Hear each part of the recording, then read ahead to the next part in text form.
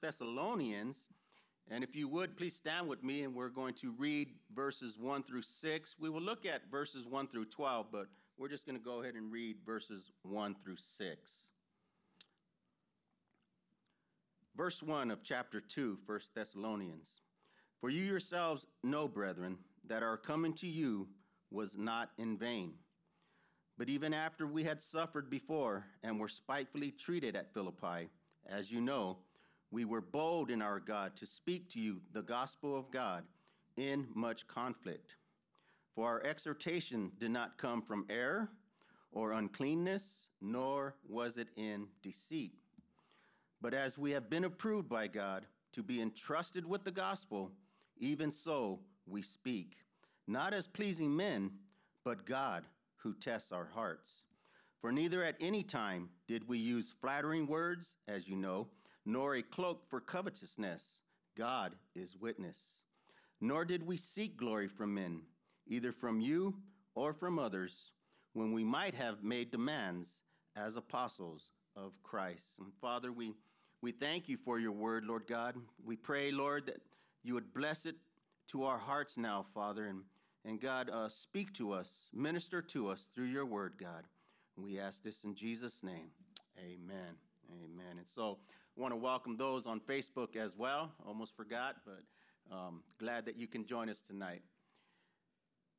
So last time we were together, I was up here sharing with you guys. We covered 1 Thessalonians chapter 1. And so what God has done for me is that each time I get an opportunity to come and share on a Wednesday, is that he put in my heart to go through 1 Thessalonians. And so that's what we're going to be doing every time I come up here, is we're just going to continue on in the epistle all the way to the end. And so last time we were here, we covered chapter 1. And I had mentioned the background for 1 Thessalonians. And I just want to mention that real quickly again. Paul founded the church in Thessalonica on his second missionary journey. Thessalonica was the second largest city in the area. Only Philippi, 100 miles to the east, was larger.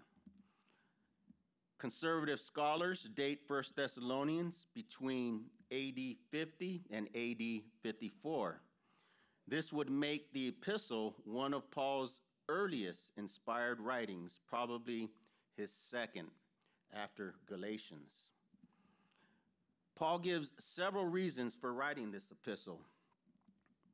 Number one, he wanted to commend the church for their faith and works and their example. And if you remember when we were together last time in this epistle, that's what we spoke about, is their work of faith. If you look with me at verse 3, Paul, in praying for them, says that he's remembering their work of faith, their labor of love, and patience of hope in our Lord Jesus Christ in the sight of our God and Father. And so he commended them for these things. And what was interesting about that is that this was a young congregation, if you remember, probably 3 weeks, 4 weeks in the Lord, and Paul was already commending them for the things that they were doing in the Lord.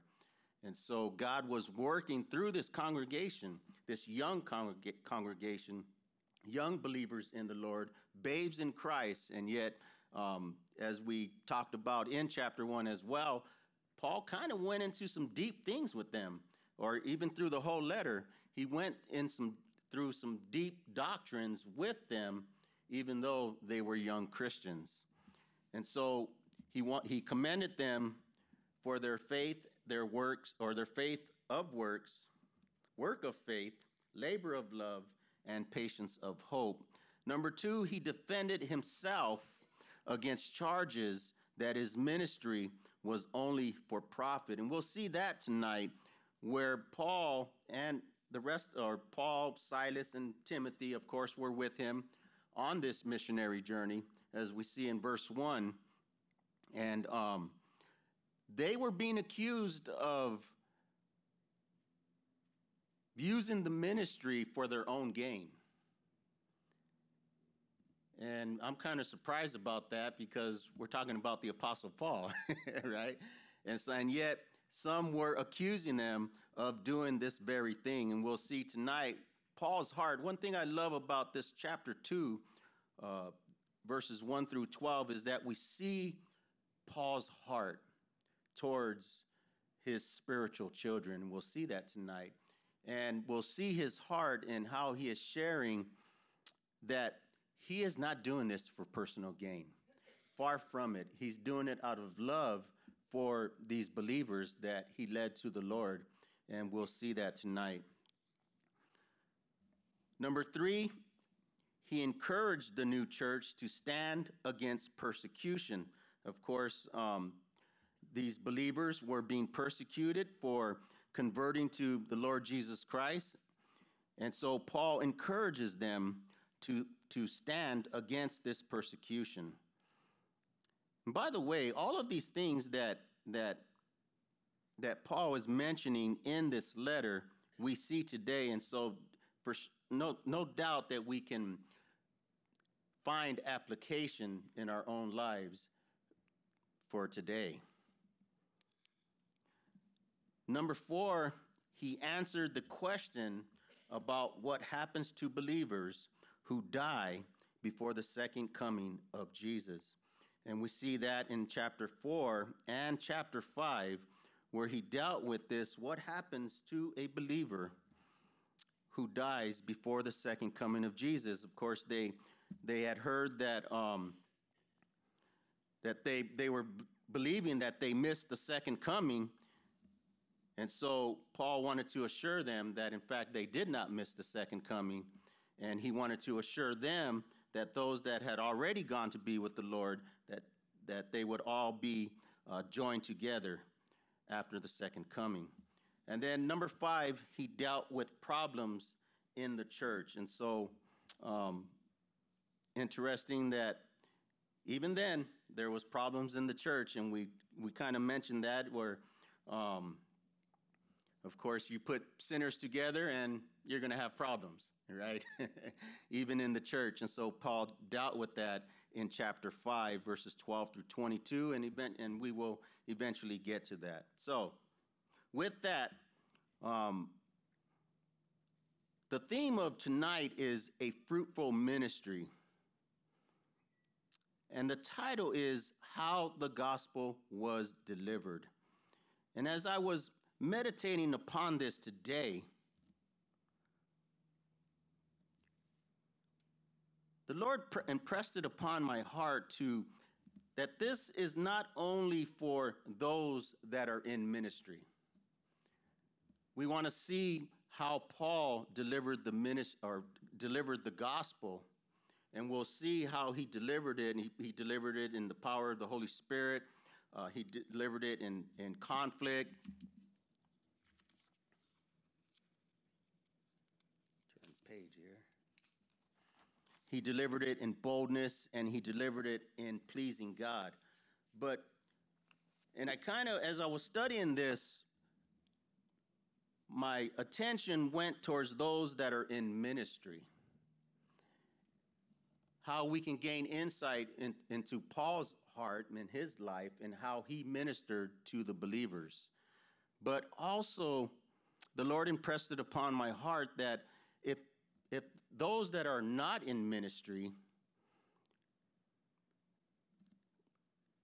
this is good insight into how we can look to see what ministry we can be under, what leader we can be under. What kind of leader was Paul?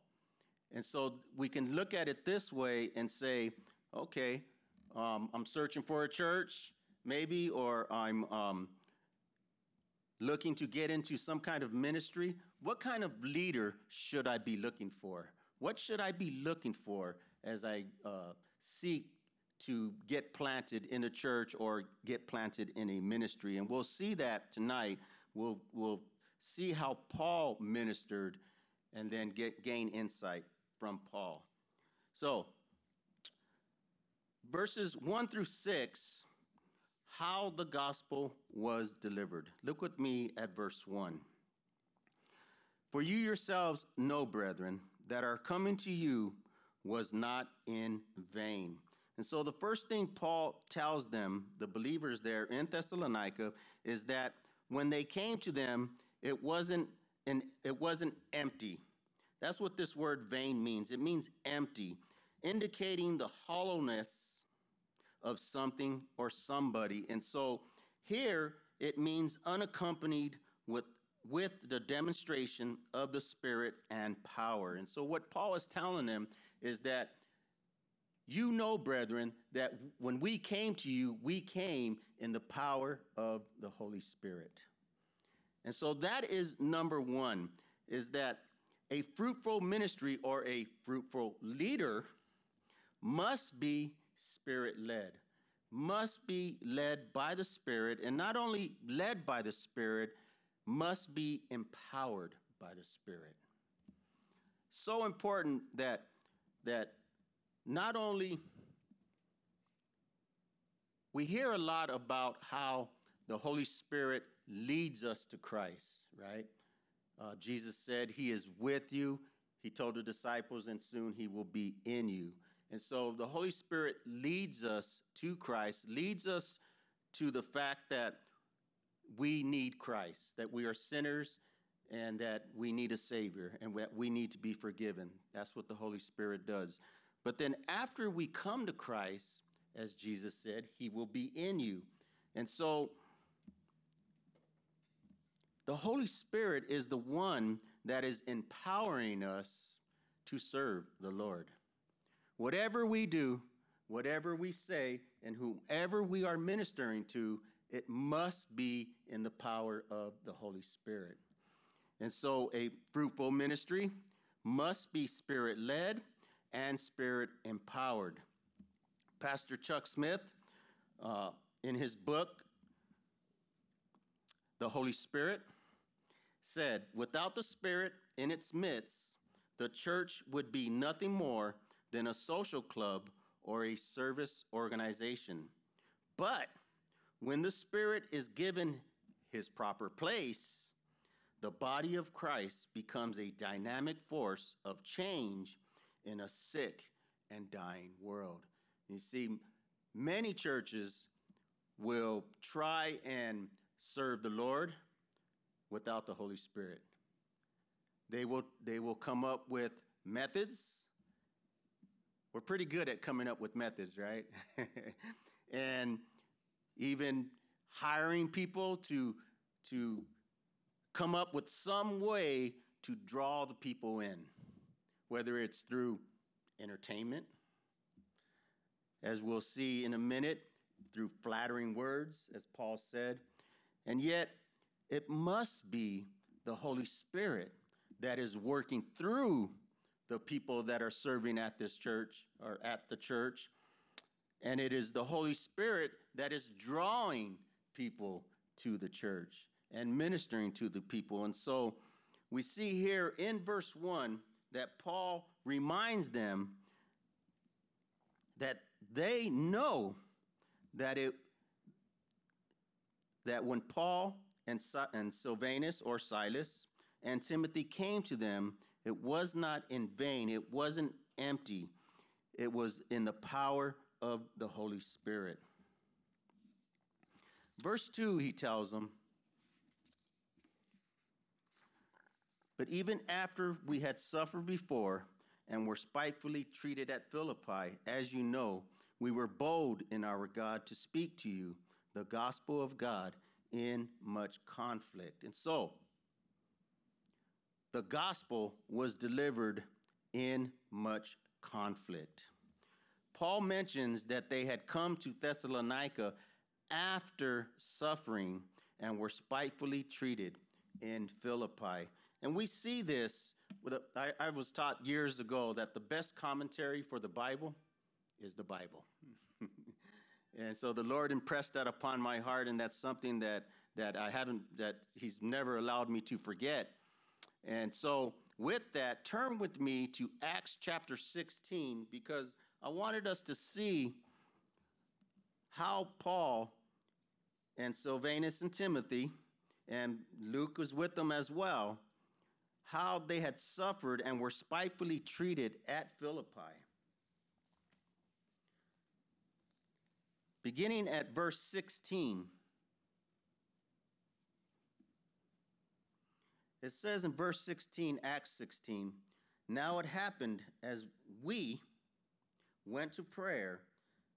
Now remember, Luke had written the book of Acts, and so he's there with them because he says, now it happened as we went to prayer that a certain slave girl possessed with the spirit of divination met us, who brought her masters much profit by fortune telling. This girl followed Paul and us, there it is again, and cried out, saying, these men are the servants of the Most High God, who proclaim to us the way of salvation. And this she did for many days. And so we see that as they were going for prayer, this young girl, slave girl, is possessed with a demon. And we know that she is possessed with a demon because Paul cast the demon out of her, as we're going to see in a minute. And so it says that she did this divination and brought her masters much profit by fortune telling. And so they were using this girl to tell the future, if you will, and they were making money off of her. And so she sees Paul and the rest of the disciples, and she begins to say, these men are the servants of the Most High God, who proclaim to us the way of salvation. And then it says, but Paul, greatly annoyed, turned and said to the spirit. I don't know why he got annoyed. She was kind of actually saying the truth, right? She was saying, these men are the servants of the Most High God, true, who proclaim to us the way of salvation. That's exactly what they were doing. They were preaching Christ and him crucified. And so, and yet she did it for many days, but Paul was greatly annoyed, turned and said to the spirit, I command you in the name of Jesus Christ to come out of her. And he came out that very hour. And so Paul cast the demon out of her, and that very hour the demon came out of her. Verse 19, but when her masters saw that their hope of profit was gone, they seized Paul and Silas and dragged them into the marketplace to the authorities. And so as I was reading this, it was interesting that they weren't angry that they were preaching Christ and him crucified. They weren't angry that they were preaching another religion. They were angry because they lost their cash cow. They were angry because she can no longer make money for them. And so because of this, they seized Paul and Silas. And notice that they only seized Paul and Silas. More than likely, they were the leaders. And so they chose Paul and Silas. They seized them and dragged them into the marketplace to the authorities.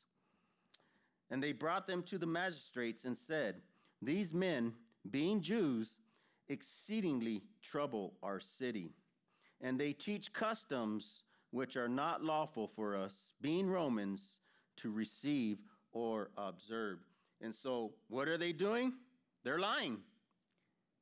They say that they were teaching customs which are not lawful for them, but in actuality, Paul had cast a demon out of the young girl, and she can no longer tell the future, and so they can no longer make money off of her. That's what they were really angry about. But they told the magistrates that they were teaching customs which were not lawful for them, being Romans, to receive or observe.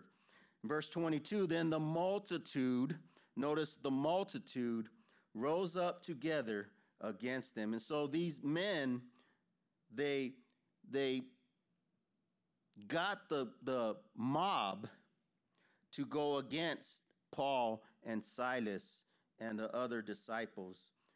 And so they rose up together against them, and the magistrates tore off their clothes and commanded them to be beaten with rods. And when they had laid many stripes on them, they threw them into the prison, commanding the jailer to keep them securely. Having received such a charge, he put them into the inner prison and fastened their feet in the stocks. And so they were chained in the prison and thrown into the prison. And so if we were to keep on reading, we would run into the Philippian jailers. It's interesting that in verse 5, at midnight, Paul and Silas were praying and singing hymns to God, and the other prisoners were listening to them. And so what a great testimony that even though they were in prison, they were in stocks, yet they were praising the Lord. They were singing and praising the Lord. And so we see here that Paul and Silas were seized, thrown into prison, not for sharing the gospel, but because they delivered the girl from the demon, and they can no longer make money from them or from her. And so society will do that. Society, culture will make money any way they can. We see our own culture today, and really, what are we dealing with? We're dealing with the cancel culture, right? As Pastor Randy mentioned last week, you could lose your job by saying the wrong things, doing the wrong things, delivering somebody from a demon, or just leading someone to Christ. You can get kicked off of social media. You share the gospel. Is it really the gospel that they're angry about, or the fact that they know the power of the gospel, and those that hear the gospel, if they receive the gospel, they will turn to God and repent of their sins? Sports. You say the wrong thing and you get kicked out of sports, right? Schools, same thing. How about libraries? Of all the places, I was just reading that libraries are places where they don't want the gospel to be shared. They don't want Christian books to be in the libraries. Of all places, the libraries. I find that interesting. And of course, we know in Hollywood as well. We just went to go see the movie with Jim Caviezel. Somebody help me out here. Sound of Freedom, thank you. We just went to go see that yesterday. And at the end of the movie, he said it took 5 years to get that movie released. Hope I'm not messing it up for anyone, but that's all I'll say about it. But yeah, 5 years to get that movie released. He said there was all kinds of obstacles in the way in order to get that movie released. And so, as Paul and the disciples were here and they were sharing the gospel, and this young girl who was demon-possessed heard them, she understood the truth. She said what they were doing. She understood the truth, and then she was delivered from the demon, and they were angry because they can no longer make money off of her. And I think a lot of that has to do with our society today as well. They're angry that many people will turn to the Lord. And in that, they will lose followers. And so they hinder the gospel in that way. And so we back to 1 Thessalonians. So we see that in verse 2, Paul tells them, but even after we had suffered before and were spitefully treated at Philippi, as you know, he told them. So they heard about what had happened in Philippi, the believers here in Thessalonica. He says, we were bold in our God to speak to you the gospel of God in much conflict. And so we see that the gospel was delivered in much conflict. We see that the gospel was delivered in boldness. It was delivered in boldness because, he says in verse 3, our exhortation did not come from error or uncleanness, nor was it in deceit. And so their message was not deceptive, Paul tells them. It was in truth, not error. As we see in verse 5a, he tells them, for neither at any time did we use flattering words. And so when people want to be deceptive, they use these very big, great words, right? So that way they sound very intelligent. And sometimes you hear these things and all you can say is, huh? I have no idea what he just said. But Paul says that they didn't use flattering words. He says that their exhortation did not come from error. Their message was not deceptive. It was truth. It was not in error. Secondly, he tells them that their exhortation did not come in uncleanness. Speaking of their motivation, Paul's motivation, the disciples' motivation was not impure. They didn't have motives for personal gain. It wasn't for them. What they were doing for these believers was not for personal gain. And we see that a lot today, do we not? Where I love the ones where they say, where they're just asking, if you want to be blessed, then give X amount of dollars, give X amount of money if you want to be blessed. And I'm thinking, I can see the one that is being blessed. I mean, in their fancy suits, right?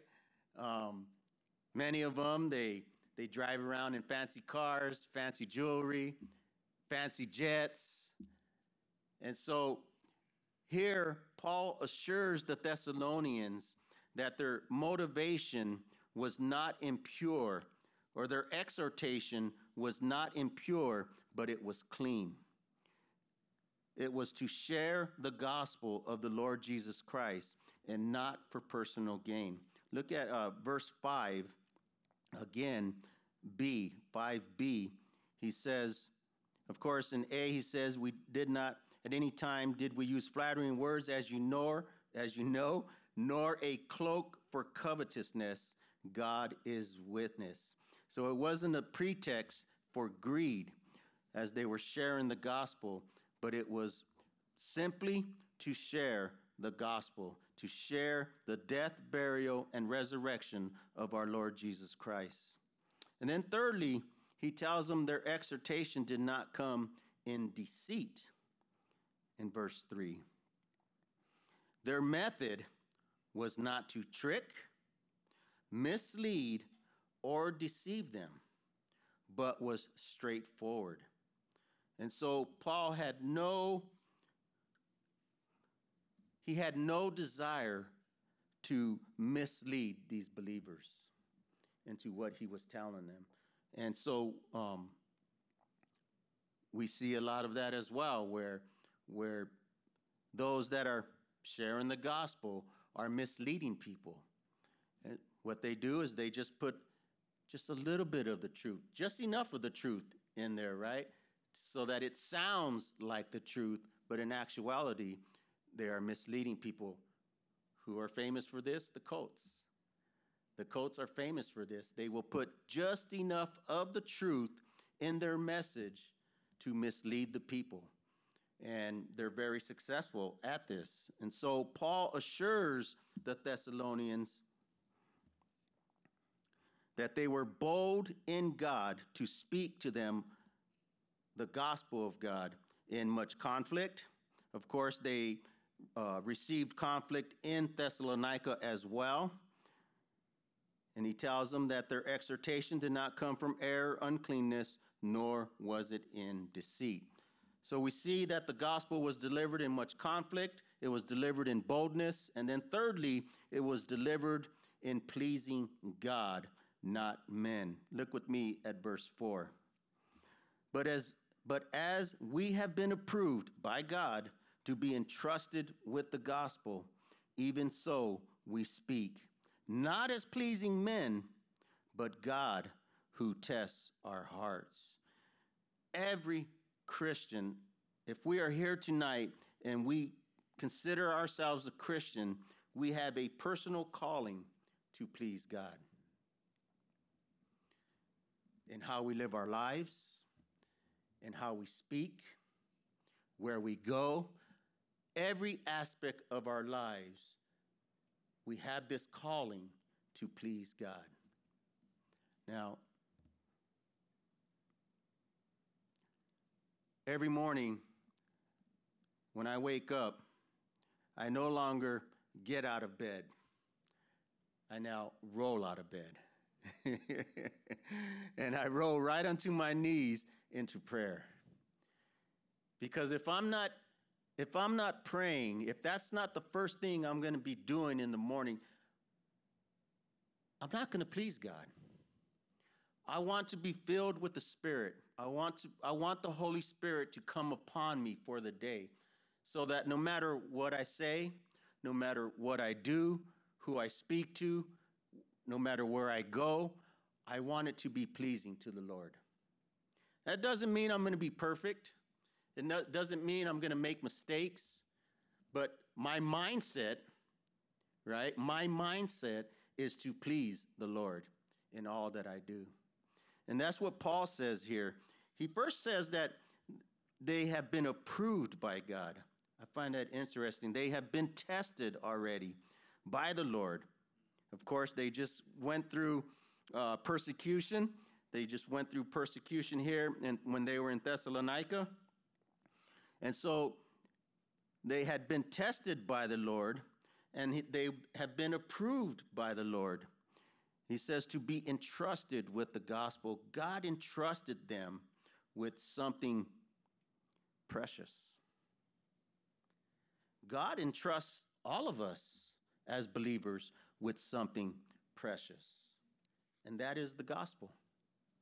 Not only is it powerful, but it is also precious. It's his word. It's his message to a dying world. It was his message to us when we were dead in our trespasses and sins, right? And so to God, it is a precious message. I love what Peter calls the blood of Jesus, the precious blood of Jesus. That's what it reminds me of. And so Paul says that they were entrusted with the gospel, and God has entrusted us as well with the gospel. And so he says, even so we speak, not as pleasing men, but God who tests our hearts. Our message should not be geared to please men. One thing about the Bible is that it gives the whole truth and nothing but the truth. I believe if this was not God inspired, it would raise man on a pedestal that that you couldn't even reach, right? It would just exalt man. But it doesn't do that. It tells us that we are sinners in need of a Savior. And it is that Lord Jesus Christ is the one that came and died for our sins and was buried and rose again on the third day. And apart from Christ, if we do not receive him as Lord and Savior, that we would perish. That's what the Bible tells us. That's what the Bible teaches us. And so Paul tells the Thessalonians that they are not pleasing men, but they are pleasing God. Jesus did not live to please himself.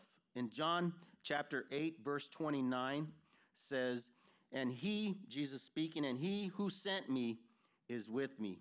The Father has not left me alone, for I always do those things that please him. That was the mindset of Jesus.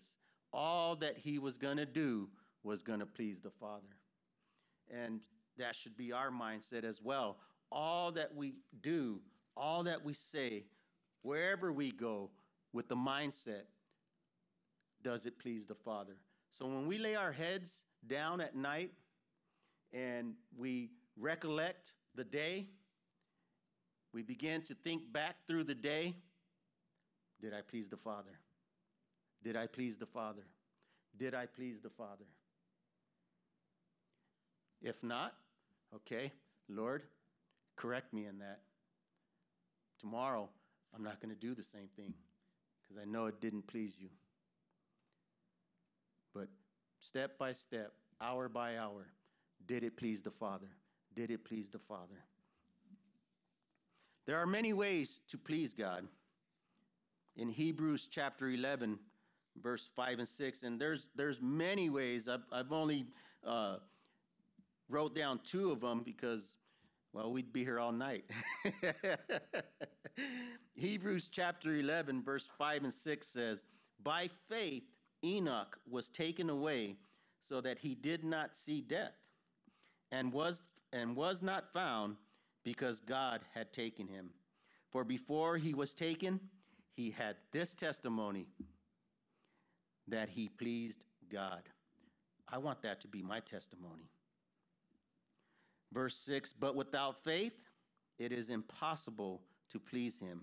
For he who comes to God must believe that he is, and that he is a rewarder of those who diligently seek him. And so by us just putting our faith in the Lord, trusting in him each and every day, and no matter what situation we find ourselves in, no matter what we're going through, we put our faith in him, it pleases him.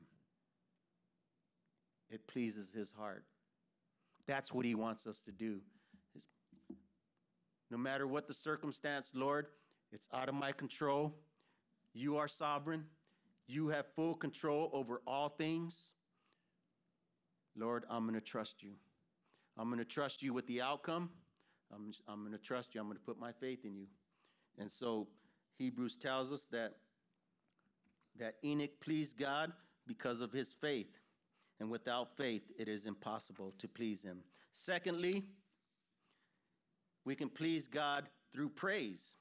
In Psalm 69, verses 30 and 31, I will praise the name of God with a song and will magnify him with thanksgiving. This also shall please the Lord, better than an ox or a bull, which has horns and hoofs. In other words, a sacrifice. Praise pleases the Lord. When that's what we were doing today, right? Before I came up here, we were praising the Lord. We were pouring out our hearts to him, just singing to him, sharing our hearts and how much we love him through song. That pleases the Father. You know, last week, Pastor Randy was talking about raising our hands. It was last week, right? You guys remember that? And that's praising the Lord.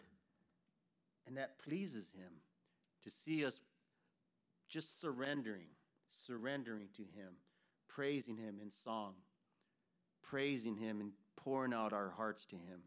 That pleases the Lord. And so Paul says that they were not as pleasing men, but God who tests the hearts. In verses 7 through 12, we see that the gospel was delivered through imitating God. Look with me at verse 7. But we were gentle among you, just as a nursing mother cherishes her own children. So affectionately longing for you, we were well pleased to impart to you not only the gospel of God, but also our own lives, because you had become dear to us. And so really, we please God, as we were discussing pleasing God, we also please God through imitating him. We see in these verses here Paul's deep affection for his spiritual children. In verse 7, he uses the care and protection of a nursing mother as an illustration of their gentleness towards the Thessalonians.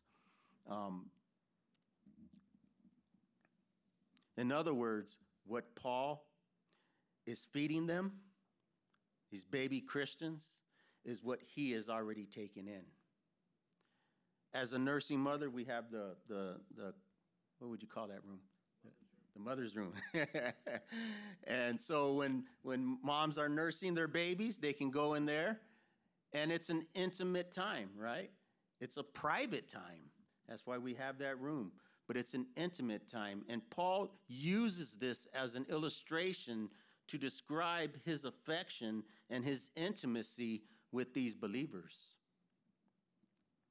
And so what Paul has taken in himself, of course, a nursing mom, she has to eat good food. She has to eat correctly, right? Because whatever she has put in her body when she is nursing her baby, that is what the baby is going to eat as well, right? And so Paul uses this as what I have been feeding on, I am giving to you. I am feeding you with. If she eats certain foods, her baby will get sick. Foods that she should not be eating.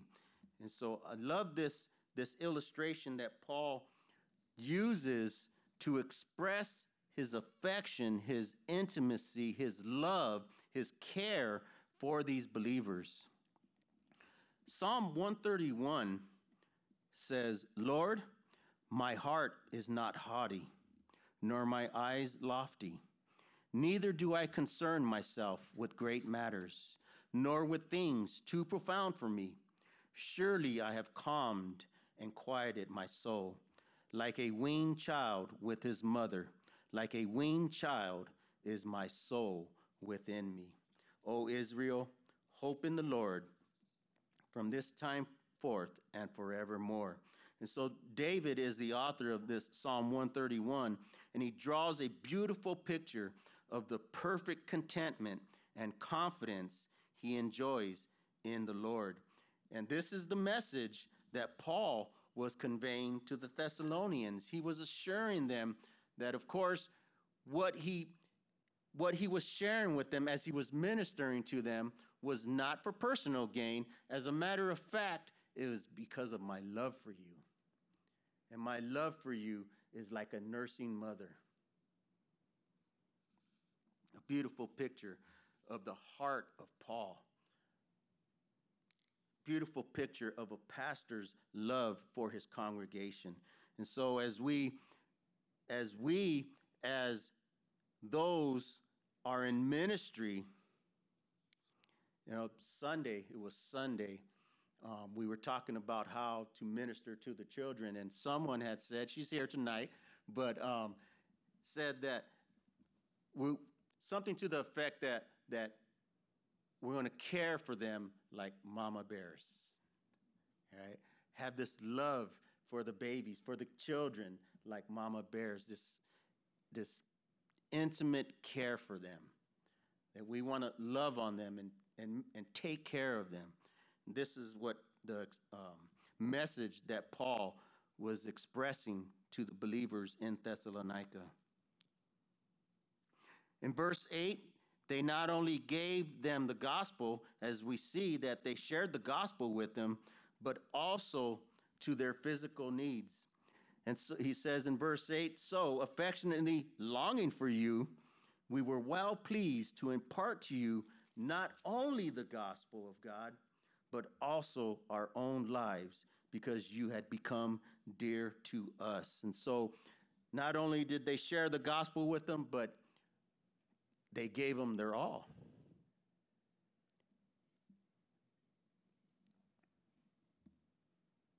Their time, as we see in verse 9, he says that you remember, brethren, our labor and toil for laboring night and day, that we might not be a burden to any of you. And so night and day they were ministering to the believers.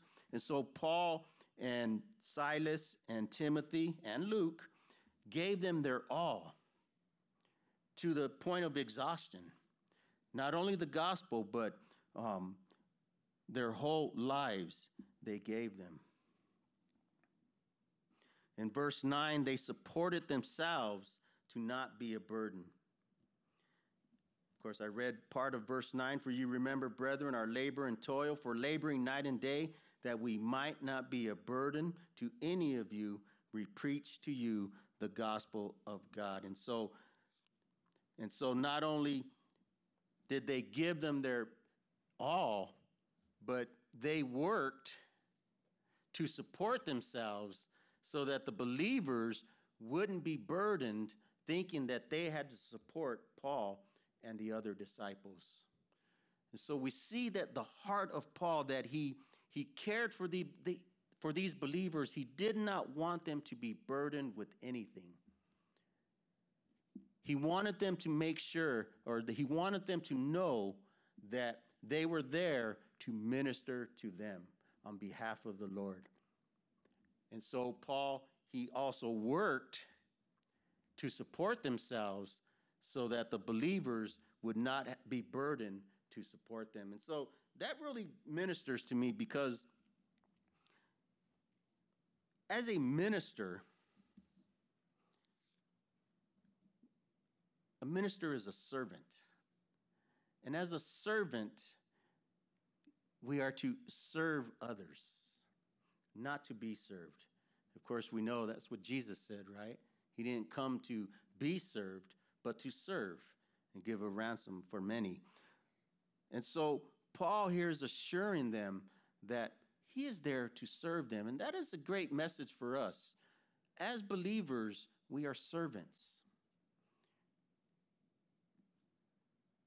We share the gospel, but we also give our lives as well. We spend time with people. We go the extra mile to serve them, and whatever their needs are, making sure that they know that we are not in it for personal gain. We are not in it to profit from them, but we are there to serve them. And this is the message that Paul is giving the Thessalonians. And so, as I had mentioned earlier, there's two groups of people here, I guess, that the Lord put on my heart. It is those that are serving. This is the heart that we should be serving with. And if you're not serving and you're a Christian here, if you've been a Christian for more than 6 months, you should be serving. As a matter of fact, I know Pastor Randy mentioned this, and I agree with him that can't help but serve, right? It's like we have to serve. I have to serve. It's what I'm called to do. It's what we're all called to do, to serve. And in that service, there is such a blessing in it. You pray, Lord, use me to bless somebody today. And in that, you're the one that receives the blessing, because you see the people are getting blessed through the Lord, that the God is using you. And in that, you are the one receiving the blessing. And so Paul not only gave them the gospel, but he also met their physical needs. And Paul and the other disciples, they also supported themselves not to be a burden to any of them. And then finally, we see the gospel was delivered to them through a good witness in verses 10 through 12. You are witnesses, and God also, how devoutly, this word means holy. The Lord said, be holy, for I am holy. That doesn't mean that we're going to be perfect. That doesn't mean we're going to be sinless. But it certainly means we're going to sin less, right? And so Paul tells them that they were witnesses, and God is a witness as well of their conduct in front of these believers. How devoutly and justly, this word justly means honestly, their behavior was righteous, measuring up to what God expects and requires, and blamelessly, their behavior was able to stand against the accusations because it was right. we behaved ourselves among you who believe. And so Paul and the disciples were conscious of the fact that their behavior could either strengthen the believers or cause them to stumble. And that's a good reminder for us as well. No matter where we're at work, at school, grocery store, it doesn't matter. Our conduct can either strengthen a new believer or a believer. And they were new believers here, so we can say new believers. Our conduct can either strengthen a new believer or cause a new believer to stumble by how we speak, where we go, what we do. Paul was conscious of this, and so he says that they were witnesses, how they behaved themselves among them. And then he says in verse 11, as you know how we exhorted and comforted and charged every one of you as a father does his own children. And so Paul earlier used the illustration of a nursing mother. He now uses the illustration of a father disciplining his children. And he says, you know how we exhorted, how we encouraged you, how we comforted you, and how we charged, how we implored you, how we urged you, every one of you, as a father does his own children. The purpose of this discipline was that you would walk worthy of God who calls you into his own kingdom and glory. In all three of these descriptions that Paul uses here in verse 11, exhorted, comforted, and charged, all three of them in the Greek expresses continuous, repeated action. And so it wasn't just once that they exhorted them. It wasn't just once that they comforted them or implored them or urged them. It was continuously. They were continuously urging them to walk worthy of your calling, reminding them that to walk worthy of their calling. And he says, God who calls you into his own kingdom and glory. So not only were they reminding them of the fact that they were to walk worthy of the calling, but they were reminding them that God called them into his own kingdom and glory, just as he has done for us as well. He has called us into his kingdom. That's amazing that God would do this for us, that he would call us into his own kingdom and into his own glory. We started with how the gospel delivered, how it was delivered in the power of the Holy Spirit, in much conflict and in boldness, and in a way pleasing to God. But we ended with the gospel being delivered through a good witness. I think that's important, a good witness. Especially, I mentioned this last time, there's some people that, they begin to share the Lord, and I'm like, yes, there you go. Good, share the Lord. And then when they're done, their very next words are cuss words. And I'm like, oh, no. Everything you just shared is probably gone through one ear and out the other now. The witness is gone. Our witness is so important, maybe just as important as what we say. Because we want people to see Christ in us. We want people to know that what we are sharing is what we are living. We want people to know that we believe what we're saying. And the only way they're going to really know if we believe it is if they see us living it. And if they see us living it, then they'll know that we believe it. And so our witness is so important as well. If we are not living what we are preaching, then we probably won't have a fruitful ministry. Secondly, and lastly, what is the reason for our ministry? Is it because of love? Is it for the souls of people? Do we want to see believers, especially new believers, walk worthy of God who calls them into his own kingdom and glory? Do we want to see them grow in the Lord? Do we want to see them just become mature in the Lord? That should be the purpose of our ministry. I love Paul's heart here toward the Thessalonians as their pastor, as their spiritual father, as he pours out his heart to them, assuring them that he's not in it for personal gain, but he's in it for them,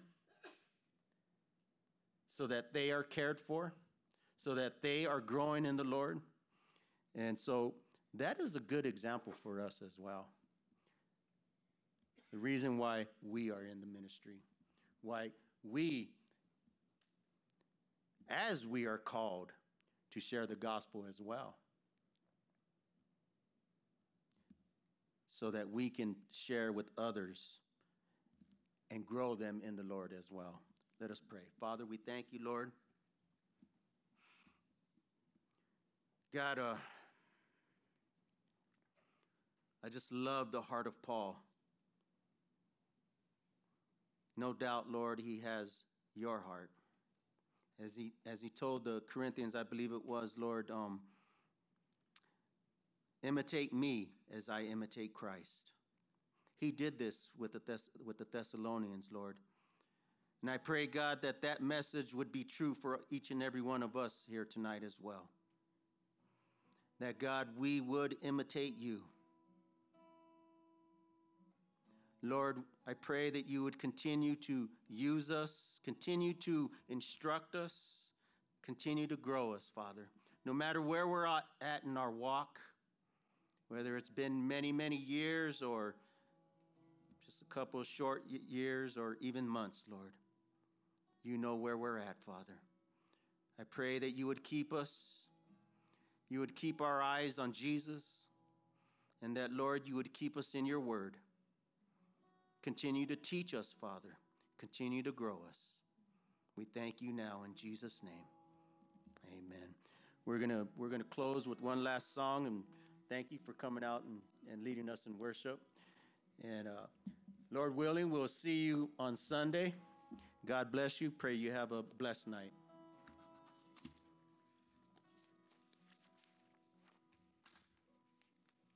You give us